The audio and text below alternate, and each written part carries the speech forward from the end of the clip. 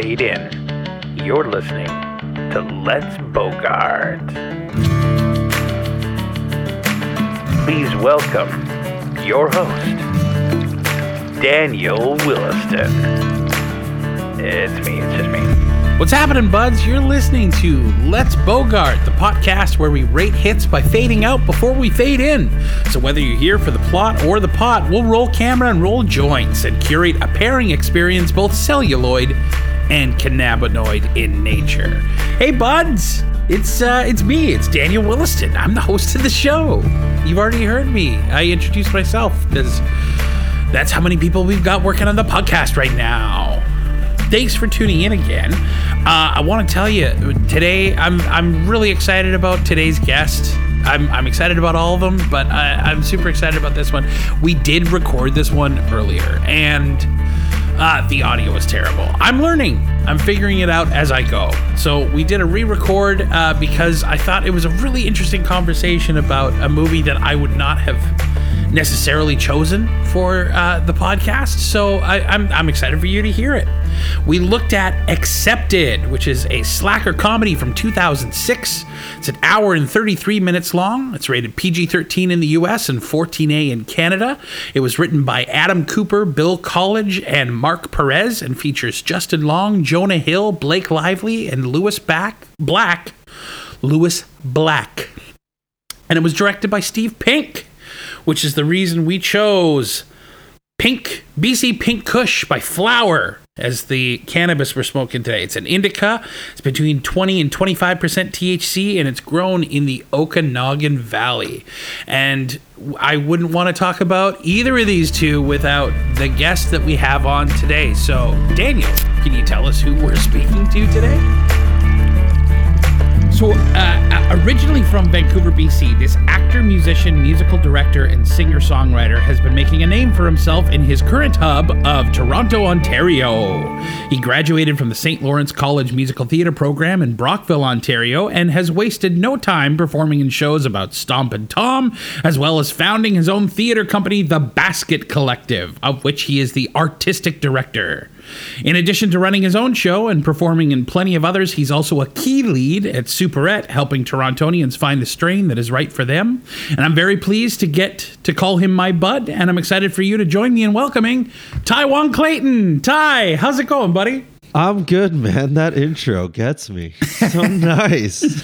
So we're gonna bring the veil down, and we're gonna be completely honest with people. We have already recorded this episode once before. Yes, we have. And unfortunately, my technical skills, I like all of us on the journey of smoking weed, like the journey of watching movies. I'm learning lots as I begin on this journey. So I think I've figured it out this time. I certainly hope I have. And Ty, you were nice enough to come back on. So welcome one more time. Absolutely. I'm again still happy to be here. It's my pleasure. I always love to chat with you, man. Oh, fantastic. I love chatting with you, buddy. So Ty, tell us, I was trying to think of, I already asked you another question. I wanted to give you a little bit of a different spin this time, just sure. So that you're doing it. But can you tell us what is the best time you've ever smoked weed? Like, what is your perfect high or your perfect smoke? Oh, my perfect high or my perfect smoke? I guess currently I just love getting really stoned, like at the end of the day. That's like my favorite. I struggle with slowing my mind down. You know, I'm one of those people that always wants to work and keep going and all that kind of stuff. So when I can get a little stoned, especially something that gives me a good body buzz later at night, and I can just chill out and just get like fully sucked into a TV show and not thinking about what I need to do later or like critiquing the acting choices or something like that. Oh man, that's my favorite. I feel like I can just chill. I chat with my girlfriend. We just have a good time. It's the best. Amazing. And is there a specific night that comes to mind, or a specific day? Like what were the surrounding parameters for what was a really great example of a day. Like if I could get high like this day every time, this would be. Oh, what it was. yeah, absolutely. Most recently, I think one of the best moments I had was probably on Christmas Day, actually. That just happened just a couple days ago. I got high. I was taking a 2-to-1 CBD THC oil. Got nice and stoned, and I was just so chilled out. I was so cozy on the couch, feeling good in like a sweater and a blanket, and the Christmas tree's on. I'm with my girlfriend. We're watching television, and it was just so. It was very like blissful, Yeah. I was like Bliss that. Is a great thing. Yeah, I want to get high like that after work. I want that more often. Any little bit of bliss that we can experience in 2020, I think, is a huge win. Exactly. It was so nice. I'll tell you, I got my fiance, my beautiful fiance, Kristen Zaza, gave me a house coat for my birthday and Christmas. Nice. And it is, to put it on is just the coziest and warmest thing. You feel like you're just being wrapped up in a blanket. Yeah. And then I walk around and I see myself in the mirror and I'm like, oh, who's this gentleman? Who's this like You're like, who's this cool guy? Who is this cool guy walking around stoned out of his mind in his apartment, just admiring himself in the mirror because he's got this nice new robe? I love that. So what were you watching? Attack on Titan. Attack on Titan. That's our obsession right now. I watched fantastic. season 1 a long time ago, and I'm finally getting caught up, and I got my girlfriend hooked on it, and we spent the whole day. We're like, yeah, we'll watch a Christmas movie Christmas Eve, and then Christmas Day, we're watching Attack on Titan. Attack on Titan. Nonstop. Yeah, it was great. Oh, you were saying that because you guys are on opposite schedules, you're having to wait for her to go forward and watch the next one. I was, yeah, but now, it was also like I had finished season 1, and then I told her that she kind of saw a couple episodes as I was watching, and then, slowly started to get hooked on it. And I was like, well, if you want to rewatch season 1, I'll wait for you, and then we can watch 2, 3, 4 together. But like a jerk, I couldn't sleep one night and watched all of season 2 without her. Did she find out? Oh yeah, she knew. I told her. So then I was like, okay, but now you need to like watch season 1 and 2, and then we'll start season 3 together. Well, as long as we're not scooping it on the podcast, I don't want to out you or anything. Yeah, no, it's okay. We know we're caught up. We started. We're starting season 3 or starting season 4 soon. So yeah, fantastic. So if there were, let me think. I'm trying to think of what are your favorite methods? What is your favorite method of consumption, and what is your least favorite method of consumption for cannabis? It's kind of like a double-edged thing, I guess, because I'm not fond of bong hits. I don't like the act of smoking a bong. But I love the high so much from a bong that'll do it. So it's a little bit of that trade-off. Whereas sort of like my favorite method of consumption, I would say, is smoking a joint. Sure. I like the feel of it. I like the ritual of it too, especially. Yeah, sitting down to roll. Exactly. Yeah, sitting down to roll, standing out, like, stepping outside or something and just taking a minute and smoking. I really enjoy that. But again, I find, the highs are just never enough when I smoke a joint. So it's like that little trade-off. I like the act of it, but I don't love the high. I don't like the act of smoking a bong, but I love the high. So I guess favorite I would say is bong, just because the high is that's what I'm doing it for. I've seen these. They've got these things now where you take a vaporizer that's got loose leaf in it, and then you put that into the end of a bong and then bring it through the water. Oh, I don't have money right now, so I can't pay for it. But I would love to. I would love to try that sometime, because I love the act of smoking, but I don't want to be smoking all night. Like I kind of want to. Yeah. I want to have my smoke and have my ritual, and then be gone for as long as possible. That's the biggest thing. Yeah, I'm the same way. That sounds cool. The vaporizer thing, though, that sounds very interesting. Yeah, because it would be less harsh then, right? You're bringing in the vapor into the water, and it's getting that second filtration, like bringing the heat down, and probably would save your lungs and your throat a little bit. That would be ideal. That's my biggest thing with bong smoking, especially as, you know, a musician or a musical theater actor. Sure, yeah. You know, always worried about your voice and things like that, and they can just be so harsh. Yeah, and that's what I have an Airizer Solo and a PAX 3 and a Volcano that I tend to use the most, and I do that to save my voice as a singer as well. But then I find that I'm having to keep going back to the well to be able to maintain throughout a movie or throughout a TV show or a night of, you know, hanging out. Yeah. And so I wind up having more of the thing that's less hard on my throat, but then isn't that equalizing to what just 1 or 2 sessions with the bong would be. Yeah, you just balance it out with by going back, like with repetition. Yeah. I mean, that's kind of like I've been getting a little more into the oils, especially this 2-to-1 CBD THC oil that I'm taking. But I like the long lasting sort of effect you can get from like an oil or an edible. But there's always a trade-off, I guess, with any method of consumption, because I'm so impatient. They're like, yeah, take it in an hour, it'll hit. And I'm like, I don't know if I want to be high in an hour. Like, I want it right now. I want it right now. Like, I don't know. Have you tried any of those sublingual, like the sprays or anything to see if they're quicker? I haven't tried the sprays. I'm very curious about the strips. The strips, yeah.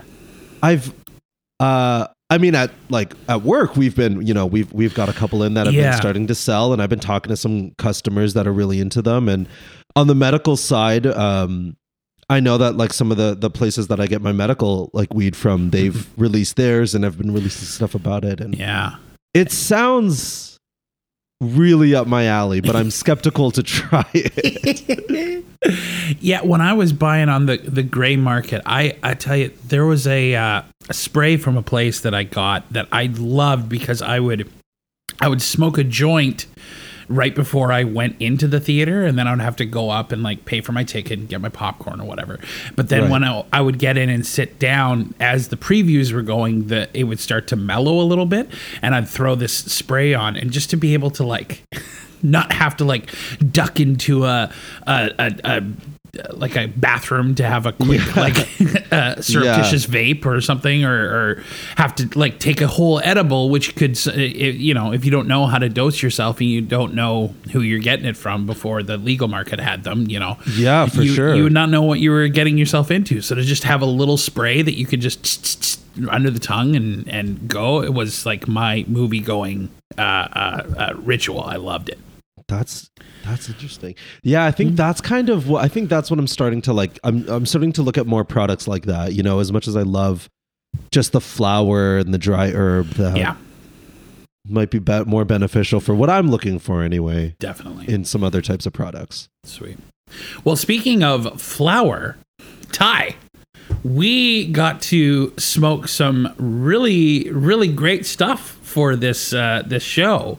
Yeah. And it's by the LP flower. Yeah. And what kind is it called? We have the flower BC Pink Kush. BC Pink Kush! Fantastic. Oh, man. Yeah, it's not something that I would...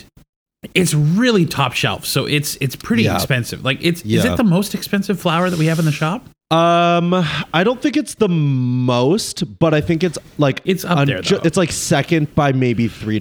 Like sure, it's pretty high up there. Yeah. But my fiance is showing me.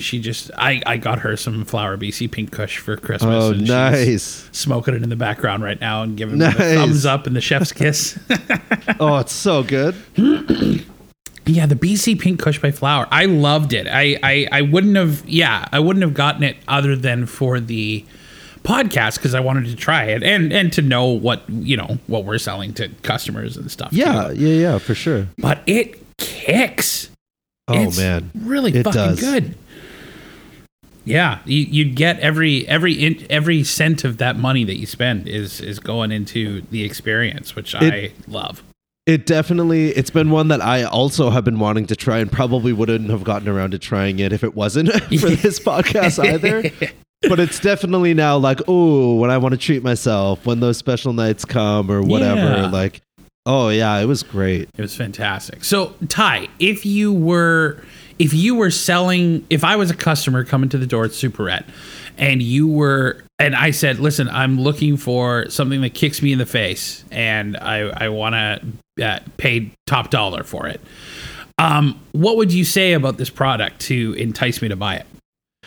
Well, the first thing I would say, I would say this is for someone that isn't brand new to smoking weed. Mm-hmm. I think it might be a little much for some people, but I definitely would be like, I think the biggest sellers is it's not just it's not expensive for the sake of being expensive and kind of creating this we're a luxury brand sort of idea. I would be like, not only are you going to get it's going to kick you in the face. Like, we'll call it what it is. You're going to feel it and it's going to, give you it's going to mellow you out. It's going to chill you right down. But I think one of the best parts about it is from the minute you open the jar, it's like an enjoyable experience. The aromas of kind of that earthy, almost kind of like a undertone of a sweetness or something to it. It's, especially when you get that fresh, it's going to fill the room a little bit, right? Oh, yeah. You're going to get just this nice experience that smells and all of that's going to contribute to, I think, what you're going to feel, right? Like you walk into a room and you get the smell first. And then when you smoke it, you're going to get a little bit more of that flavor coming through, which is just a nice kind of smooth, again, like earthy kind of sweet flavor. Mm. Then when you get high, you're going to be getting high and you're going to do all the things you want to do. And all of that combined, one, I think merits the price point, although it is expensive. Mm-hmm.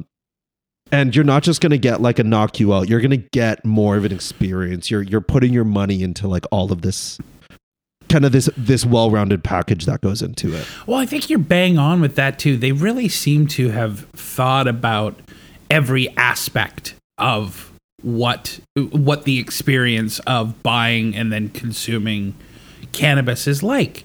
Even the packaging, the bottles that they have are really beautiful to the touch, as a sensory experience compared to what everyone else is doing, which kind of feels more like a pill bottle. It feels more like medicine. This really feels smooth in a way and granular. And it feels like a little bit, it's worth more. It feels a little bit nicer quality plastic or what have you. But yeah, like you said, it's every step of sort of the experience of smoking weed. I think they've really tapped into, as opposed to just the once I get high, then my experience starts. That's right. Yeah. Which I think is really cool, and certainly sets it apart if you're going to be. I mean, we all know there's a lot of LPs that have weed in the similar price point that's just completely overpriced for no reason. That's right. This really stands out as, well, we're giving you an experience that most people don't even think about yet. Yeah, this is the way that the thing is going to feel. This is what the smell is going to do when you open up the thing. This is what the buds look like when you take them out. They were really well trimmed. They were really, really nice. And they had a beautiful color on them. They were interesting to look at. I definitely, I had my little loop and looked at the bud, and it was like, this is a beautiful looking bud in terms of the color and the kind of, greens and purpley bits that were in there and all of that. That really light green. It's just really kind of lighter than mint. I'm trying to think of something that's the same kind of green. It was just, it's really brilliant green. Yeah. You have those colors, and then you have all of these nice trichomes giving it that nice crystally shimmer. I mean, that's pretty to look at, And then the pink hairs, if you're going to be a pink kush. Exactly. Yeah. Those pink hairs going. Absolutely. So it's an indica dominant hybrid. It boasts that it's the tightest THC count on the market. I don't actually know if that's true, but it's between 20 and 25%, they say. Right. which is pretty tight for an indica. Yeah. I kind of agree. I don't know how true that is. I know a lot of different places say that all the time, but from my experience, it stays in that pocket. Yeah. I do like the language of boasts. We boast that we are it's like, well, I guess no one can take you to court over a boast. Exactly. Yeah. That's that's true. It's like, yeah, you said it. All right. Probably not a lot of stoners wanting to go through the trouble of taking an LP to court anyways. I'd be very shocked. Dude, you guys said that you were supposed to be the tightest on the market, and I found something slightly tighter. Yeah. I mean, as most stoners, it'd be like, yeah. And they'd be like, yeah, okay. I'll still get it. So it's grown in the Okanagan Valley in Kelowna, BC. And Flower actually was they just acquired Terrace Global. I heard that. Yeah, which has a co-op in Europe as well as Canada. So they're bringing on some, because they've only been doing BC Pink Kush up until now, but they've just started. They've either released already or are about to release some new strains. Yeah, cool. Which is interesting because they've been, up till now, they've sort of been like, we're just going to specialize in this one type. We're not trying to come onto the market and be like, here's our sativa and our hybrid and our indica. Like, they've just been like, no, this is what we do is BC Pink Kush by Flower. I think it's really smart because now you have, I think, a loyal following of people that love the Flower BC Pink, and they're going to be like, well, yeah, I'll spend my money to try it because they have a reputation of being so curated and consistent. And yeah, it's very smart. And I'll definitely be trying some new stuff when it hits the market. Absolutely. When it hits. Oh yeah, absolutely. Anytime there's something to buy for somebody for an anniversary or a birthday or something. Yeah, exactly. I told a few friends about it over Christmas because I was doing like an online game, like a Jackbox game over Zoom or whatever with people, and they were asking me about the work, and I had just done the first recording with you, so I had just tried BC Pink Kush. So I was like, if you're ever getting weed, you guys should really try this. So they all, like, while we were on the call, ordered it from the OCS. That's awesome. And each of them sent me a video of them high out of their minds, being like, Daniel, this is the best thing I've ever smoked in my life. Yeah. So I was very excited to be like, yeah. After we recorded the initial podcast, a good friend of mine had reached out to me and was like, I'm looking to buy some weed. I typically smoke indica stuff. And I was like, don't worry, I'm going to put you together a nice little package of a couple different things, included the Flower in there. And I get a text and they were like, of all the weed, that Flower stuff was just, they were like, it was so good. What was the price on it? And I told them and they were like, I wish you hadn't given it to me because now I'm always going to get it. Great. You can really ruin yourself by having the best of the best, eh? They're like, maybe next time don't give me the best. Give me a little bit under the best. If you give me all this Grey Goose, then as soon as I need to go back to Smirnoff, I'm going to fucking hate it. Exactly. Like I'm only going to buy that now. Like I'm buying Top It. I have an expensive taste and that's me. Yeah. So the terpenes in it, myrcene and caryophyllene seem pretty obvious. The limonene is also an obvious one. The one that I really didn't recognize from a lot of strains was nerolidol. Yeah. Which is it's found in citrus and apple and rose and bark. Interesting. The bark really kind of set me off. Those little fork in there. Yeah, because it's like it does sort of smell like that. Like it does smell like out in a forest, and when you're taking it in, I don't know if I got apple from it, but there's something like tangy and earth, not earthy like the myrcene or whatever, but like I don't know, just it felt like taking a big bite out of a tree. Yeah, I definitely. And I mean, I'll be the first to say, like, my terpene knowledge is not crazy high. No, I'm learning as I'm going through the podcast. This is just a way for me to actually get to do some deep dives on specific strains and learn about it.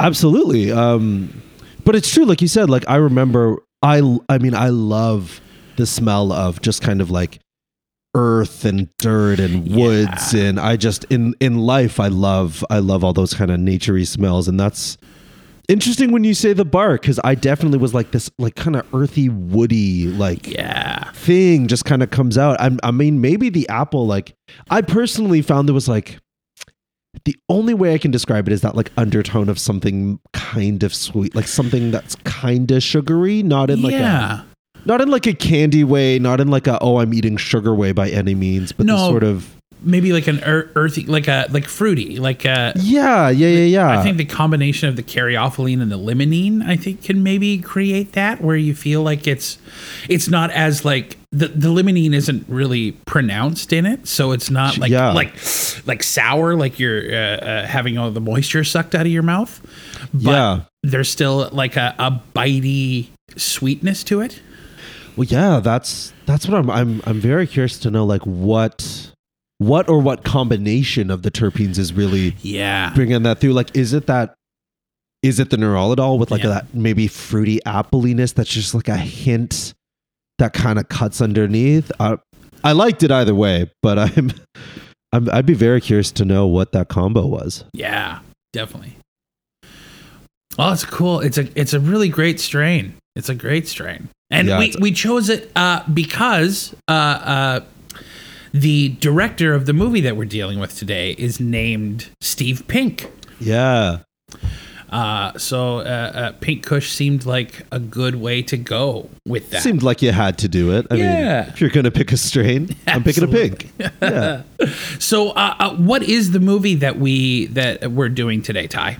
So the movie we are doing is one that is so near and dear to my heart. It is Accepted, starring Justin Long. Oh, that's so fantastic. So we're going to talk about that movie when we come back. But before we do, Ty, now it's time for a game. We're going to play a game. It's called In It to Minute. In It to Minute. In It to Minute. You played this game before, so you're probably going to be the best person to do it so far. Let's maybe. Let's not build it up. Let's not build it up too much. You're probably going to be terrible, so anything you do is going to be exactly. Great. That's it. So In It to Minute is where you need to describe what the events that transpire in this movie are. You've got 60 seconds to do it. We're looking for a beginning, a middle, and an end. Now, Ty, my friend, are you ready? I'm ready. All right, 60 seconds on the clock. In It to Minute, go! All right, so the movie starts with Justin Long, Bartleby Gaines. He's a kid in high school, always kind of been a slacker, kind of fudging his way through everything, gets rejected from all these colleges. He wants to impress his parents and he wants to make them proud. He ends up starting his own fake college to kind of pass it off as his parents while he figures out what he's going to do. The fake college takes off, a bunch of the public joins. Now he has a school on his hands. Turns out he loves it. He loves educating. He loves fighting. He loves leading. They get into a lot of pressure from real accredited schools that leads to a lot of hijinks and mishaps, and in the end the movie comes together with him realizing this is his passion. He creates this school, they go legit, and he's there for the people. His parents are proud, and and in the end he gets the girl, like all old 2000s movies. 5 seconds. Anything else you want to say? Man, if you haven't seen it, go see it. And time. Nailed it, right? Ty, you absolutely nailed it. That was fantastic.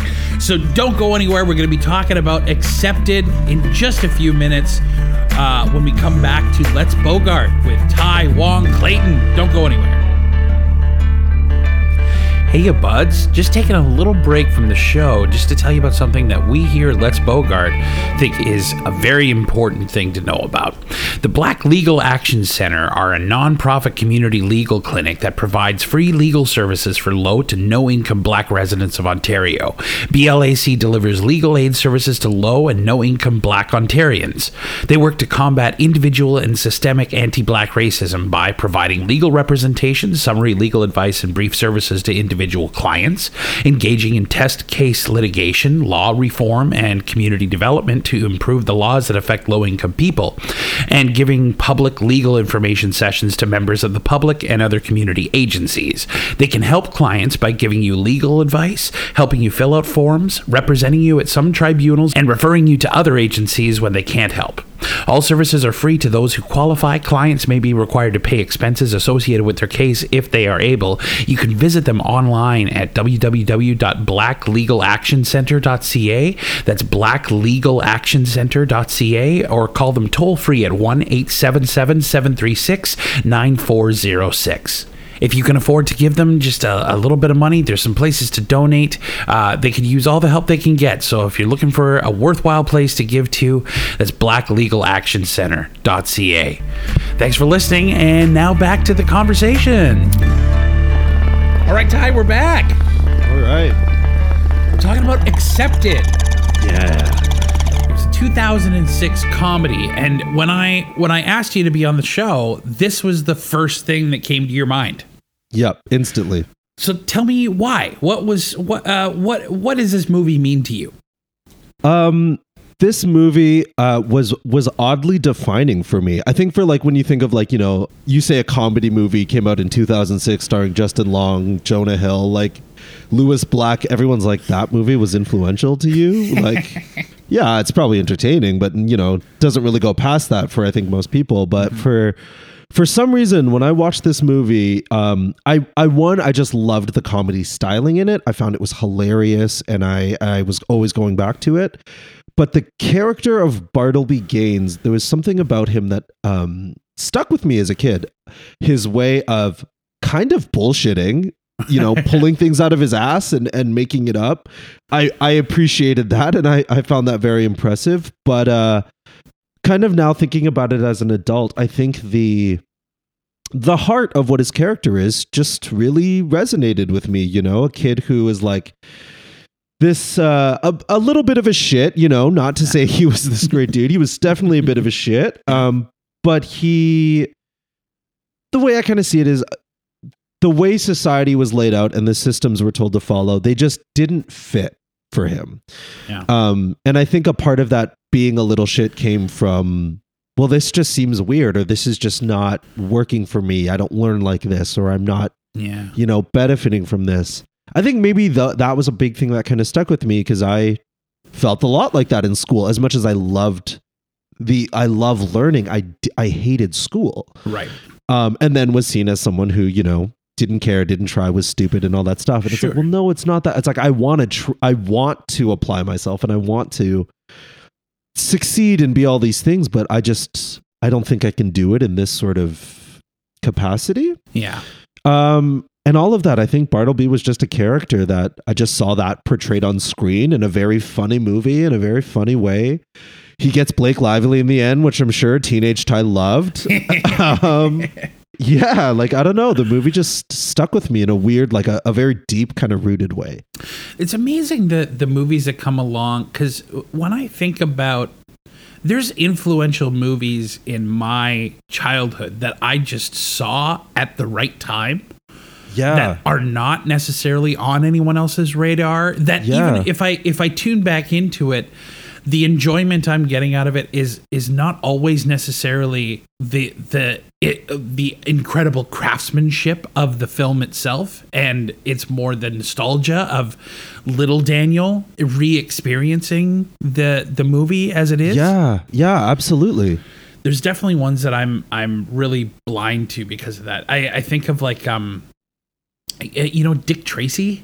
Yeah. From 1990. It's not, I think that it's probably not a great film. I think it's a great looking film.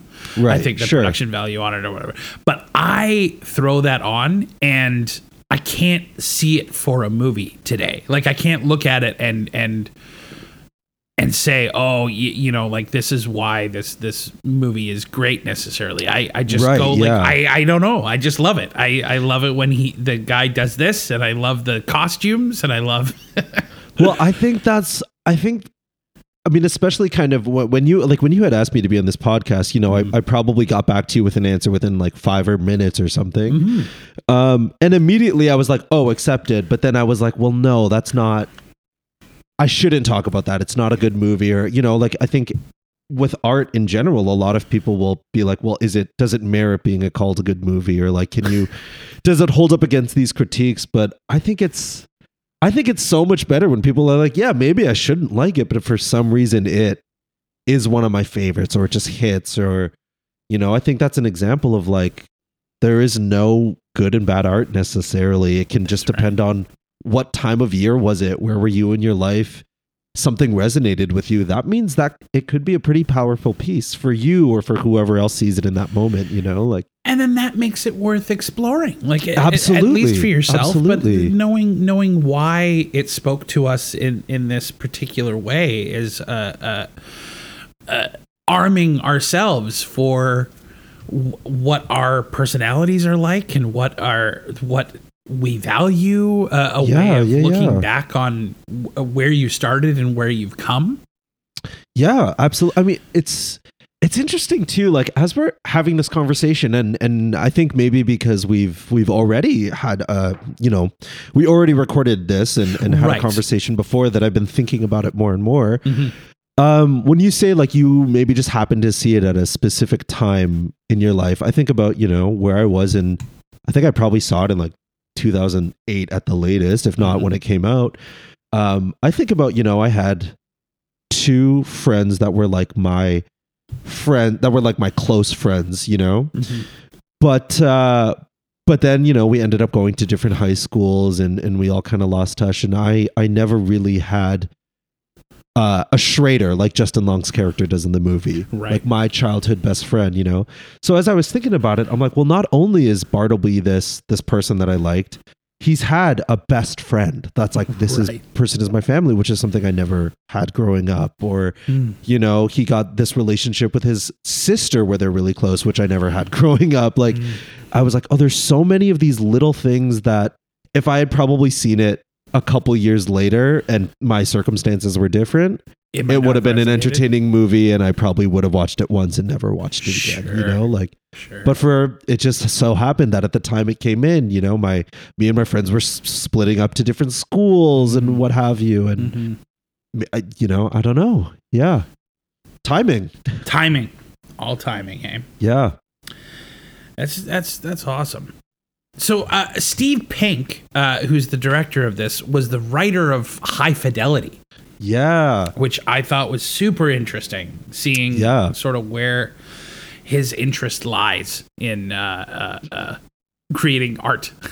Because High Fidelity was more influential to me, but I also saw it younger than I did Accepted. Sure, yeah. So, and I've never seen High Fidelity all the way through. Oh, no? Yeah, I've only seen bits. It's been one of those movies that's always been on my list, I think that I don't know, and I might get flack for this online, but who cares? I think that looking at a guy and his relationships and him going through, like, I think John Cusack's character is supposed to be a piece of shit. I think that's the point. Right. But it does feel very like commodifying females in a way, like, because he's thinking of all of his past relationships as if they were albums and like talking about them like that. So it's I thought the idea of having the TV show where it's Zoe Kravitz was such a great idea for that story, because I think it takes away the inherent sexism in the pitch. Right. Yeah. Yeah. But I'll tell you what, Jack Black in that movie is just, he has the most amazing star turn. Like it created a monster. Like, he turned into a movie star, I think, because of his performance in that movie. Oh yeah. I'm a huge Jack Black fan. And honestly, the reason why High Fidelity is on my list is because of Jack Black. And I think I've seen the scene where he sings "Let's Get It On" like 101 times, even though I've never seen the movie. He sings it so beautifully. It's so good. There's no reason for it to have been that good. And fun fact, because I'm a huge Jack Black fan, I knew that was not the song they wanted him to sing. What was the song? It was I can't remember the exact. It was a different Marvin Gaye song. Oh. And I was watching an interview with Jack Black, and he was like, I went to the director, and he's like, "How can I not sing 'Let's Get It On' if you're going to have me do a Marvin Gaye song?" And they were like, "Well, it's a big song. If you're not going to do it justice, like, we don't want to do it." And he's like, "Just let me do a take. Let me just try it." Convince them to do it. Jack Black does his thing, and they're like, "Put it in the movie. Let's go again." Jack, you are perfect. Amazing. which just makes it so much better. You know, that is exciting. Yeah. Oh man, movie making. It's so cool. I love it. Steve Pink also did Hot Tub Time Machine. Yeah, that I have seen. That was one of my favorite cinema experiences ever. I was so high. I had just done some bong rips with some friends, and we marched into the Brockville Cineplex there, Galaxy, and we go in, we sit down, and I don't know what it was, because I bought the movie immediately after, and I watched it by myself, and I was like, it's fine. But in the theater with everyone who was there, and they all must have been high. Like, it's built for somebody who's smoking weed. It's a stoner movie, for sure. 100%. Yeah. But we cackled, and I don't think I've ever laughed as hard, just because the whole theater, it was packed, and everyone was just laughing and having a good time. Yeah. It makes me think about the cinema and how we don't have that right now. I know. I think that was one of those things that I, in the past couple of years, stopped going to movie theaters. But now I'm just like, but they're so nice. It's so fun, you know, like. But I think that's like one of those experiences where like it depends on the time. I remember watching Hot Tub Time Machine. I think I was with some friends that were over, but it was like a super chill night. No one, we might have had a drink or two, but that was about it. Sure. I don't think any of us enjoyed the movie. Like we were like, Craig Robinson's cool. Like this person's cool. Like it was all that stuff. But the experience of like the time you went or whatever can shape how much a movie was impactful or how much you loved it. Like much we like when you're earlier. Smoking weed, having your surroundings and the type of art that you engage with and the people that you're with, like everything can really affect what your experience is. It's very difficult to have an isolated experience with I think either movies or weed. Everything around it is going to slightly shift what happened to you over the course of the day, what headspace you're in before going in to see the movie or smoke the weed. Like it's all going to affect what your experience is. Absolutely. That's why I think one of the things that I'm also like really realizing this as someone, who's trying to experiment more with different strains and sure. Even with watching movies that I might not normally watch, just being open to whatever the ride is, I think is huge. Like that's Definitely. What makes the big difference for most people when they're, I know, like even I'm sure you've experienced this as a bud tender when customers come back and they're like, I didn't like this. It didn't do exactly this for me. So it was bad. Yeah. And it's like, it's fair. Might not have done what you wanted, but was it bad? Like what did happen? Bad? What did happen? And they're like, well, I don't know. I didn't. I was like, well, you missed an opportunity to like explore something. Maybe I don't know. Maybe there was an experience there that you could have liked or that was good. And it's maybe not that this is bad, but it might teach you what you should be looking for or, I don't know, something like that. Yeah. My fiance is very like that. When we go into an experience, she's big into like tarot reading and stuff. So she talks about setting intentions and going in. It's really kind of forced me to, when I do smoke, to try to do it as consciously as possible. To not fall into the laziness of just smoking so it all just goes away.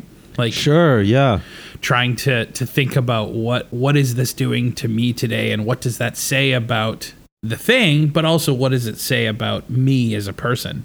Yeah, it's not, and I mean, I say this too as like people need to do this, but I'm guilty of not doing that myself all the time. Like where I'm like, this was bad, this was dumb, and my girlfriend's like, was it though? Just think about it for 2 seconds, and I'm like, oh yeah, I guess. Yeah. Let me reflect a little bit, and it totally changes the experience. Definitely, and it I'm still thinking about. I'm trying to get into meditating. It's very difficult because I don't like to not do stuff. I'm exactly the same. But there is something about concentrating on your breathing and the universality of breathing in and breathing out, and thinking about that in terms of cannabis consumption too. When you talked about the ritual of sitting down and rolling the joint and going and stepping outside and being alone for a second on your balcony. Yeah. Like Yeah. you really, that is taking time for you. So if you, instead of mindlessly doing it, to try to mindfully enter into those experiences, I think the experiences that we'll get from our highs are so much more rewarding. Yeah, no, I 100% agree. And kind of like you said with meditating, I want to be a person that's like, yeah, I meditate every morning. I'm so zen. I figured life out. But like, that's just, I sit down for, a minute to meditate, and I'm like thinking about what I need to do, Yeah. And I know and everyone's different, but for me, it's kind of like the art of sitting down, I'm going to roll a joint and step outside. That 2 minutes I'm going to be outside smoking or whatever it is that becomes my sort of meditation. I take a breath, I get to take my big exhale, and I'm smoking, I'm doing this activity, and then I can just think about the weed or something, and that's kind of shutting my mind down a little bit, slowing my mind down, which is something that I struggle with, and then allowing me to get to a place where I can maybe enjoy being high or maybe enjoy the experience. And I notice when I try to I want to get stoned, let me rush and smoke this, I'm always like, it's not kicked in yet. Where is it? I want to get high. Like, wah. And then I don't. I'm like, I didn't feel anything. And then my girlfriend's like, because you were freaking out about it for 10 minutes. Like, you're just going to counteract everything you wanted. Yeah. Which is an interesting thing, I think. I think so too. So this movie, I love Lewis Black so much. We can't get off this episode without talking about him. I think listening to him angrily, like his whole thing is speaking angrily, is just how he communicates his comedy. It never strays from that, really. Yeah. But he does it so well that it's just so much fun to watch on screen. I love it because you're like, that's what we're all feeling and thinking. We're all this mad, I'm just as mad as you and just as angry, but I'm going to be like, no, sorry, thank you. I'll just excuse myself. Whereas he's going to be like, no, I don't want to fucking do this thing, and yell it back at you. It's so relatable, I think, in so many ways, which is why it's so endearing, Yeah. And it's this. I remember last time we did the episode. I talked about, because I loved it so much. He yells at the kid in the shoe store that he's working at. Yeah. And then has lunch with them, and they're like, "You got to come be our fake dean." And he's like, "Guys, I've got a job. I can't just go and become a fake dean." And the kid and the mother and his manager come over. He's like, "Did you yell at this kid?" He's like, yeah, I did. He's like, "You're fired." And he's like, "Okay, so when can I start as the dean?" Like, he just immediately pivots. And I'm like, I admire that as a Zen quality, to be able to immediately let go of the thing that you thought defined you. And travel into the sort of what you were talking about with the smoking, like allowing the experience to be the thing that's driving you, rather than you trying to mold the experience to what your expectations are. Exactly. You're like, well, this is maybe less than ideal, but it is what it is. Let me just go along with the wave and see what happens. Which is, I guess, what Justin Long is doing in most of the movie too, is rolling with the punches. He's learning to take what the situation is. In the ways that he goes about it are perhaps deceitful and harmful. So questionable. And I would not tell anyone to start a fake college and defraud a bunch of people. But in Hollywood land, it's totally fine and endearing, Spiritually, as a character, I think he's trying to find his own as a leader, and I think that's interesting. I think that's exactly what kind of the heart of the movie is, or the heart of that character is, I should say, for the movie. And I know there's that scene after his school's kind of set up for a little bit, and he's like, I just got to figure out this college thing, and then there's that big kind of emotional change where he goes to Harmon College, and there's that montage of him sitting in classes and standing in the hall, and it's very aesthetically like late 90s, early 2000s, and it's the music under it is just, it's fantastic. It's so cliche in so many ways, but it's that he's like, I'm rolling with the punches, I'm trying to adapt, I'm looking around, but in rolling with everything, in kind of being like, well, I'm not gonna shape the experience to be exactly what I wanted or what I thought it would be. Sure. I'm going to find I'm going to find the pockets of me, I guess, or when I can come out, or when I can kind of do what I want to do and be who I am amidst what's happening around me. Sure. And I think in that kind of moment, there's one of my favorite scenes is when he's sitting in on a lecture, just kind of auditing, and he's just looking around like, is no one else seeing how ridiculous this is? And it's just a speaker on a pedestal talking at the students. There's no teacher. There's no visuals. It's just some old speaker. And he's like, what how are we? So he's like, okay, well, I know that I'm in this position now where all these people are coming here to, let's say, better themselves, to educate, to go to college and have all that experience. And it isn't what I wanted, but I'm here. But if I'm going to do this and I'm going to roll with this wave, I still need to do it in a way that's true and honest to my beliefs and what I think. And then that's why the school kind of turns into something that arguably is maybe a little ridiculous, but is so, I think, powerful because it's so honest. Yeah, it's practical, and it's created as a commune. Like it's everyone knowing what they know and being able to teach that to other people in exchange for other people teaching them what they know. Like there is something really romantic about that idea, that countercultural move. Absolutely, towards a different learning situation. I think too with the movie, one thing that I do love about it is, you like the kind of juxtaposition between, his South Harmon shithead school and then the Ivy League Harmon school.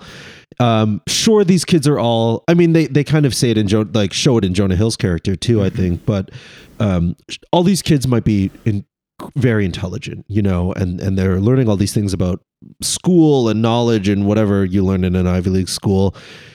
Although the curriculum with Justin Long's school is like bumper sticker 101 and Zen, how to sit around and do nothing, like the interpersonal side of it is huge. And the movie shows that growth. And I think it gets overlooked a lot. And I think about, like, if you remember the one kid who comes in and he's like, oh, no parents past this point. And it's this big dude named Larry. Yeah. And they're like, oh, be careful. He bites. And he's just this kid. He's like antisocial, doesn't talk to anybody.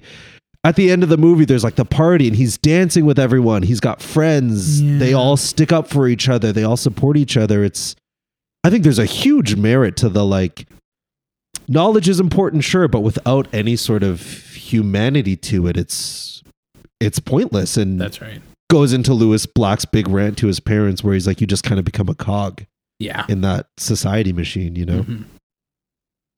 Yeah, I think it's really really deep material to make a slacker comedy in 2006 about. And I think that a lot of the underlying themes are where it's the strongest as a film. Yeah, I think absolutely. It is moving to watch the kids all grow up in that way and become that and take ownership themselves.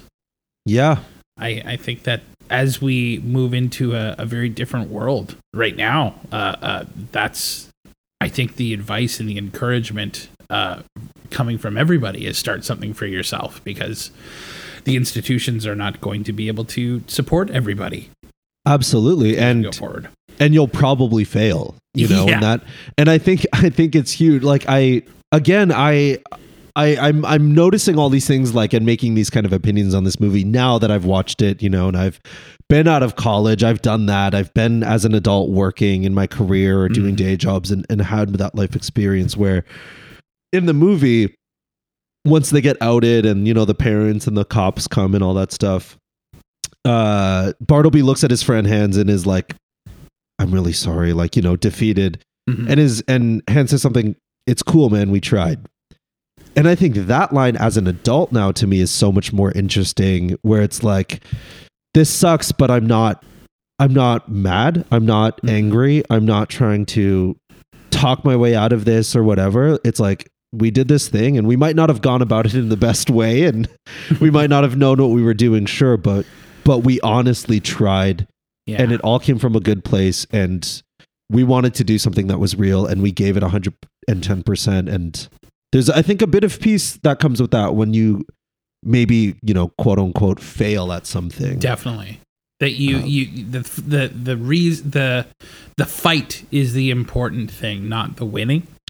Absolutely. And that's like, yeah, like we tried, and even in the accreditation thing, to bring it into the movie again, where he's like, the lessons we learned will always be with us. You can't take that away, even if this happens. And, like you said, that fight is what's important. And all of these kids felt it, and we all felt it. And now we're going to go on and continue doing this fight and continue, being anti-establishment or being whatever it is we're going to do because of what we learned. And that, I think, noticing too, like as I'm talking now, when we were saying you kind of get caught up in the wave of things, right? And you go along with the flow, that like you could be a cog in that. Like I was a catalyst for someone else maybe getting to the finish line. Right. It doesn't have to be me that gets to the end. I can still be a good version of like a cog in the system, for lack of a better term. Yeah. That you're passing the baton on and the torch keeps going. Absolutely. Absolutely. And then that's a more of like, I think it's just such a selfless way of thinking about things, like I know I'm guilty of being like, I want to do this. I'm going to be this strange. I'm going to do that. But maybe my part is just to inspire someone else that's going to do it. And that's just as powerful and moving and something you can be proud of. Yeah. I think that's a really beautiful thought. I think if that's the only thought that Accepted puts in the hearts of its viewers, I think it's a worthwhile movie. I think so. I think if you get past that it's a Justin Long, Jonah Hill, Lewis Black ridiculous comedy, there is that heart to the movie, which is why I think it holds up in so many ways. That's pretty cool. All right, well, we're going to find out if Taiwan Clayton passes or puffs on this movie. I think I have an idea where it's going. But before that, we're going to play another game. Ty, you ready? Yeah, let's do it. This is the rapid fire round, and this is called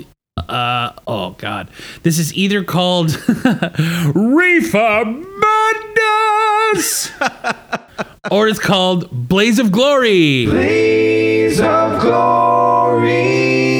All right. Awesome. So these questions are just opinion questions, questions about you. You can answer any way you want, and we're going to run them down right now. You ready, Ty?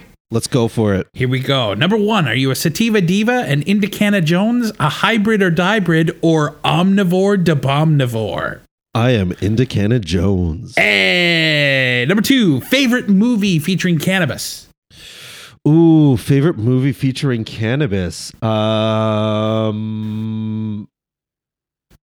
Maybe not I genuinely can't think of a single movie right now that has cannabis in it. A TV show comes to mind though? TV show comes to mind, and it's Method in Red. It was only on for a season. If you haven't seen it, I've never heard of it. It stars Method Man and Redman. They move to a suburban neighborhood, and David Henry, the kids from Wizards of Waverly Place, oh my God, is like the kid in it. It's only a season. It is worth watching. That's amazing. Have you seen How High? I haven't seen How High. It was on my list for so long to watch it with a friend, and then we never got around to it. I feel like eventually what I want to do is have some people on and watch a bunch of like stoner movies, like specifically stoner movies, but have those for Patreon listeners. So watching like How High and Dazed and Confused and the Cheech and Chong movies. Dazed and Confused. Yeah. That movie, I don't know how to think of that movie, but definitely that's on there. Or the scene, have you seen Undercover Brother? Yes. The scene where they like pull out the big baggie of weed and Neil Patrick Harris hotboxes the truck. I mean, like, that's hilarious. All right. Fictional or real person you'd most want to smoke with? Oh, I think I said this answer last time. I'm going to keep it. It's going to be my mom. I love that. Yeah. I love that. How close are you to getting that to a reality? Oh, I'm so far away. I don't know that it's ever going to happen. They don't even like that I'm a bud tender, but I would, it's a little mission of mine. I have my mom as a segment on this show. So I think having her on and talking to her about some of this stuff that she doesn't know much about is, I hope, starting to break down some of the stigma of it a little bit with them. Yeah, I love that. I think we're a long ways off from me and my mom smoking a doob together. My mom has definitely been like, can you just tell me a little more about CBD? Like, what is this that thing people talk about? Hey, and I was like, oh, that's what I'm going to start with. You know, maybe we'll start with that a little, maybe start with a cream. That's right. Start with a pill, and then, you know, we'll do bong rips. We'll see. Yeah. Straight to the bong rip. Straight to the bong after the CBD. That's it. All right. Fictional or real place you'd most want to smoke? Ooh. The Shire. Oh, that's a good one. Yeah, I want to be with all the hobbits. Yeah. Drinking ale and smoking out of our long pipes. Be like, Gandalf, blow another fucking ship or something. Blow a ship through my ring. Like, let's do it. Movie that would be improved if only the characters were smoking cannabis. 12 Angry Men. Hands down. I said it last time. I've thought about it more since, and I can't, I said, and as a joke, but I was like, no, genuinely, I want to watch that movie. Like, I want to see a bunch of dudes that are like so angry and all these things, but just so high. Dude, I got the same kind of knife right here, brah. Yeah. And then one guy's like, okay, I get that we need to make this decision, but I need to eat something right now or I'm going to freak out. Like, what are we getting? Pizza? KFC? Yeah. KFC? Like, you guys in? Bailiff comes in. Have you made your decision? Bro, just We're chill. so close. Man, we're so close. Just get out of here. You're letting the smoke out. I want to see that movie. Can you make the sound of your favorite consumption method? I can sure try. I love it. All right. That was awesome. Little ASMR bong action. I love that you. shit. That's what I'm going to do. I'm going to cut them all together, start my own weed ASMR channel. I'll listen to it. All right, don't go anywhere. We're going to come back. We're going to find out if I and Taiwan Clayton puff or pass on Accepted here on Let's Bogart. Don't go anywhere. And now it's time for a segment called What Does My Mom Think? Where I ask my mom, Joan Williston, what she thinks about all this shit. What does my mom think? Hi, Mom. Hi, Daniel. How are you doing? Good. How are you doing? I'm fantastic. I wanted to talk to you today about the movie that we watched on this episode. Okay. That movie was called Accepted. Okay. So that's not a lot to go on. But if someone said, okay, Joan, we need you to create a story with a character and the title of the movie is Accepted, go. What would you think that movie would be about? Oh, family dynamics, multiple children who make different choices and different career paths and do it their own way. And the parents accept them, whatever they do, for whoever they are, and love them through it. Oh, that sounds really nice. But that's not the story. No, not at all. Not even close. I think that's the best. I think finding the ones where your description and the description of the actual movie are so opposite is really fun. So let me tell you about what it's actually about. It's about a post-secondary university. So a guy named Ron on IMDb writes, after being rejected from every college he applied to, Bartleby Gaines decided to create a fictitious university. Fictitious. Thanks, Mom. South Harmon Institute of Technology with his friends to fool their parents. But when their deception works too well and every other college rejects start to apply to his school, Bartleby must find a way to give the education and future his students and friends deserve, including his own, while trying to win the heart of a girl next door. Does that sound like a movie you want to watch? If there wasn't anything else going on, that might be something I'd be interested in. Sure. Well, let me change your mind by explaining to you what the parent guide is. Oh, okay. So in terms of sex and nudity, a character named Sherman is forced to dress in sexually humiliating costumes. For example, he wears a hot dog costume and must stand in the student commons imploring people to ask him about his wiener. Bartleby tends to attack his enemies with jokes about their sexual actions. For example, he accuses a bully of sexual harassment, a frat boy of being gay, and his high school vice principal of masturbating. And Uncle Ben, the only adult depicted as really knowing anything, uses harsh sexual language and spouts references to body parts and sexual organs to illustrate to students how society is abusing them and turning them into pimps and whores, quote unquote. And a man sings and jumps around in Speedo-type trunks. So in terms of violence, when the kids are originally cleaning out the dilapidated psychiatric hospital, they find an abandoned but functioning electroconcussive therapy device. Placing the paddles on their temples and chest, several are shown shocking themselves for kicks.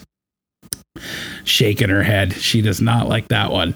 And language. In terms of language, a character wears a shirt that says, "I'm Sofa King Cool," which is a reference to I'm so fucking cool, if you read it fast. Okay. A child is called a dipshit. And Uncle Ben, posing as the dean, exclaims, "Fucking A." Drugs. Bartleby refers to students making a drug deal as a lesson in economics. And in terms of scariness, a corpse falls through a ceiling, which may startle some young viewers. So does that make you want to see the movie more or less? Much less.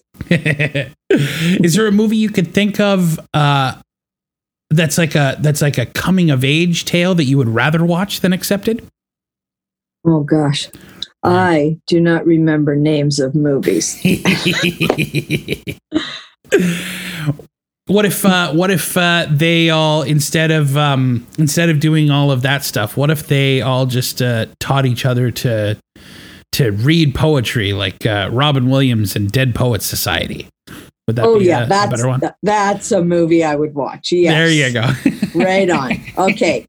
See, as soon as you say the name of the movie, I'm on to. Yeah. Sure. But to come up with it myself, yeah. Yeah. Yes, I love Robin Williams. You don't keep a Rolodex of movie titles in your head like I do. No, not at all. What takes up? What is the Rolodex that you have? You know names of people. People like all of the people you've interacted with over the course of your life. You know their hometown and their names and all of the names of their family members, their immediate family members, probably. Yeah. More or less. Yes. More or less. Yeah. So what would you rather be doing than watching Accepted? Oh, I would rather be doing almost anything else. I would rather be Zooming with you, Daniel, and Kristen. Well, that's sweet. Or any of my other kids or friends or family or extended family. Yeah, I love that. Well, that's part of the fun for me of doing this show is getting to hook you into having a solo conversation with me every once in a while. Okay, and this week we smoked from an LP called Flower, which is spelled FLOWR. Okay, that's the LP, and we smoked BC Pink Kush, which is one of their really strong indicas. Does that sound like something you would want to try? No. No, probably not at all. No. While I'm smoking that and watching Accepted, you would rather be out in the tandem bike, probably. That's right. Exactly. Bang on. Yeah. All right. Well, I watched this movie with my friend Ty Wong Clayton. Okay. Ty is a guy who graduated from St. Lawrence College, the same college that I graduated from, quite a bit after me. And he works with me at the pot shop. So if Ty were to come, how would you welcome him to your home? Oh, I would say, hello, Ty. If you're a friend of Daniel's, then you're very welcome here. Come on in. Make yourself comfortable. What if he said that I'm not a friend of Daniel's? I don't really like Daniel very much. Oh. I would say, how can you not like Daniel? I promise that was not a setup. But I'll give you the $5 after we're done the conversation. Okay. Thanks a lot. All right. And can you thank everyone for coming on the show, listening to the show today? Sure. Thanks, everyone, for joining us once again today. Remember, keep positive and test negative. I love it. You've got a catchphrase already. Thanks for coming on, Bob. You're welcome. So long. All right, Ty. Here we are. Final segment of the show. We made it. We did it. And the sound sounds really good. So I'm hoping, praying to God, knocking on wood, that's going to remain. We got it. We got it this time. So I'm not. We got even it this worried. time. Not even worried. Not even worried. So the last question on the docket is, well, one of the last questions is, do you puff or pass? Puff or pass? I definitely puff. Yeah, hey. Yeah. Oh yeah. Big time. Yeah, I think so. I think I do too. I do think. I think that people, if they listen to this episode and hear you talk about Accepted, they're going to get a lot more out of the movie than if they just watch it beforehand. Sure. Yeah. I think, and I said this last time, but I think this was the really like kind of one of the important things with me with sort of this pairing of the Pink Kush and the and a movie, because I think what a lot of people like think about a comedy or something like a super heavy indica is not usually where people want to go. That's right. But the one thing I found, and again, grain of salt, this might have just be because I've seen it so many times. Sure. But I wasn't focusing on kind of the surface of this movie. I wasn't just like, oh, the jokes and the comedy. Right. I was focusing like genuinely on background actors and setting and just looking more at that. But I was also like, things were said and it was almost like the movie was just at a slower pace. And I was thinking about everything underneath all the comedy. Like you could see through that little wall, at least for me. And that totally changed the movie. I know I was sitting with my girlfriend and we watched it and I was like, wow, this movie's a commentary about the education system. Wow, the movie's this. She was like, you know every line in this movie and you didn't see that before? And I'm like, well, not to this extent, you know? Well, because when you sit down with Accepted, you aren't necessarily, the first time you watch it, you're not thinking about the philosophical ramifications of it. You're absolutely not. enjoying some jokes and Jonah Hill and everybody doing their thing, doing the comedy thing. Yeah, exactly. And it's shot like, as much as I really do like Steve Pink as a writer, but I don't think his directorial eye is necessarily that interesting. Like there's nothing, he's, I guess as a director, he's staying out of the way of his performers, which is a solid idea if you're doing a comedy like this. Yeah. But yeah, it's not like you have a depth of image to necessarily take in. So I think that the ideas in it are the thing that can stick with you afterwards. 100%. I know watching it, like I said, I was focusing a little more on the background of the movie as well. Yeah. And I take like Justin Long's character's bedroom as this example. Sure. And I was like, God, this is every generic suburban white boy's bedroom in any TV show, Disney thing. It's like every shot is exactly what you'd expect it to be. And it's like you said, it's not very interesting. Yeah. But somehow I'm still watching this movie and it's been, 14 years? Yeah. It's still ringing true to you. You're still discovering stuff in it. Exactly. And like you said, I think getting out of the way for the performers was, there's some merit to it, I guess. Yeah. Do you think that BC Pink Kush is a good pairing for this movie? Would there be a different strain that you would think, I think this pairing would be better?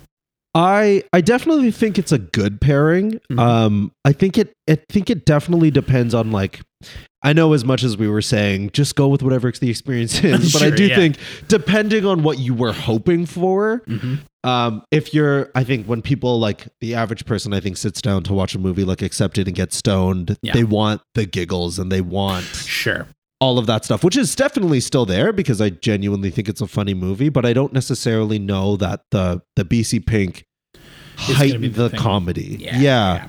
I know. Like I'm smoking more diesel strains right now. And I'm liking kind of that soury dieseliness, and I find though like that I'm right now I think I'm still working through the Spinaches diesel, which I'm a big fan of. That for me is kind of what I would say would be maybe a better strain for the jokes and the kind of surface comedy and all that stuff. Definitely. So not to say it's bad, but I think it's a different experience than you would expect when you watch a movie like this. And having a sour diesel to go through it in a giggly way, and then a BC Pink Kush to go through it in a philosophical way is a pretty, at least gives you reason to go back to the well.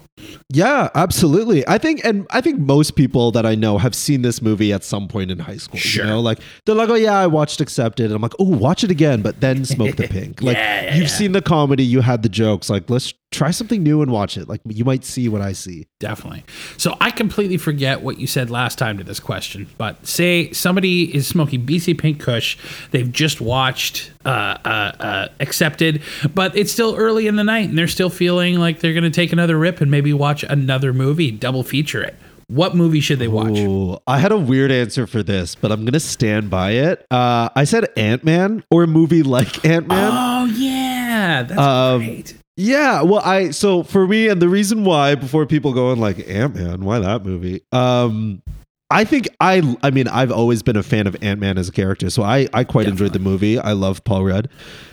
He's fantastic. I think the best thing with it is, I think Paul Rudd as a kind of that comedic performer has a lot of that same energy as something like Accepted does, as Justin Long did. So you are getting comedy, you're getting jokes, you're getting a bit of that, but kind of contrast where we said Steve Pink's movie was a bit bland aesthetically. Sure. Something like Ant-Man has a lot more visual that just you can feed into and maybe keeps you going, like the fight sequences, the special effects, the quickness and pace of the movie, and definitely all that kind of stuff. I think would be a good pairing.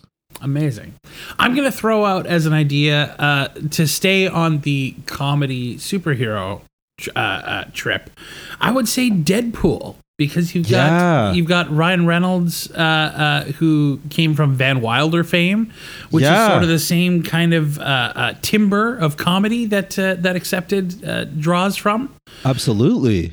I think that would give you the same, something visual to look at, but a similar comedy vein to go down. Yeah, that's a great. I mean, and also you know. BC Pink Kush. Hey, Ryan BC, Reynolds, another BC bud from Vancouver. the BC. It works. It works. I think anything funny but a lot more visual would be even like a Thor Ragnarok, if we're keeping it in the Marvel movies. Absolutely would fit that for sure. Any of those would go. That's fantastic. All right, Ty. Thank you so much for being on the show, my friend. Can you pleasure. Tell people where they can reach you and what to be watching out for. You can follow me on Instagram at T. Wong Clayton. Definitely go give Basket Collective a follow on Instagram as well at basket_collective. Going into the new year, we're going to be hopefully mounting some more, not just theater, a little more. We're doing some music shows. We're doing some performance art shows that are all centered around celebrating and supporting BIPOC artists and the BIPOC community in Canada. So definitely give it a follow, and some cool stuff are going to be coming out. Love that. I'll tell you, speaking to the audience, I got to watch the Joy in Living Color show that you guys did, and it was fantastic. Thanks, It was really wonderful, it. And it was a nice bomb around Christmas time.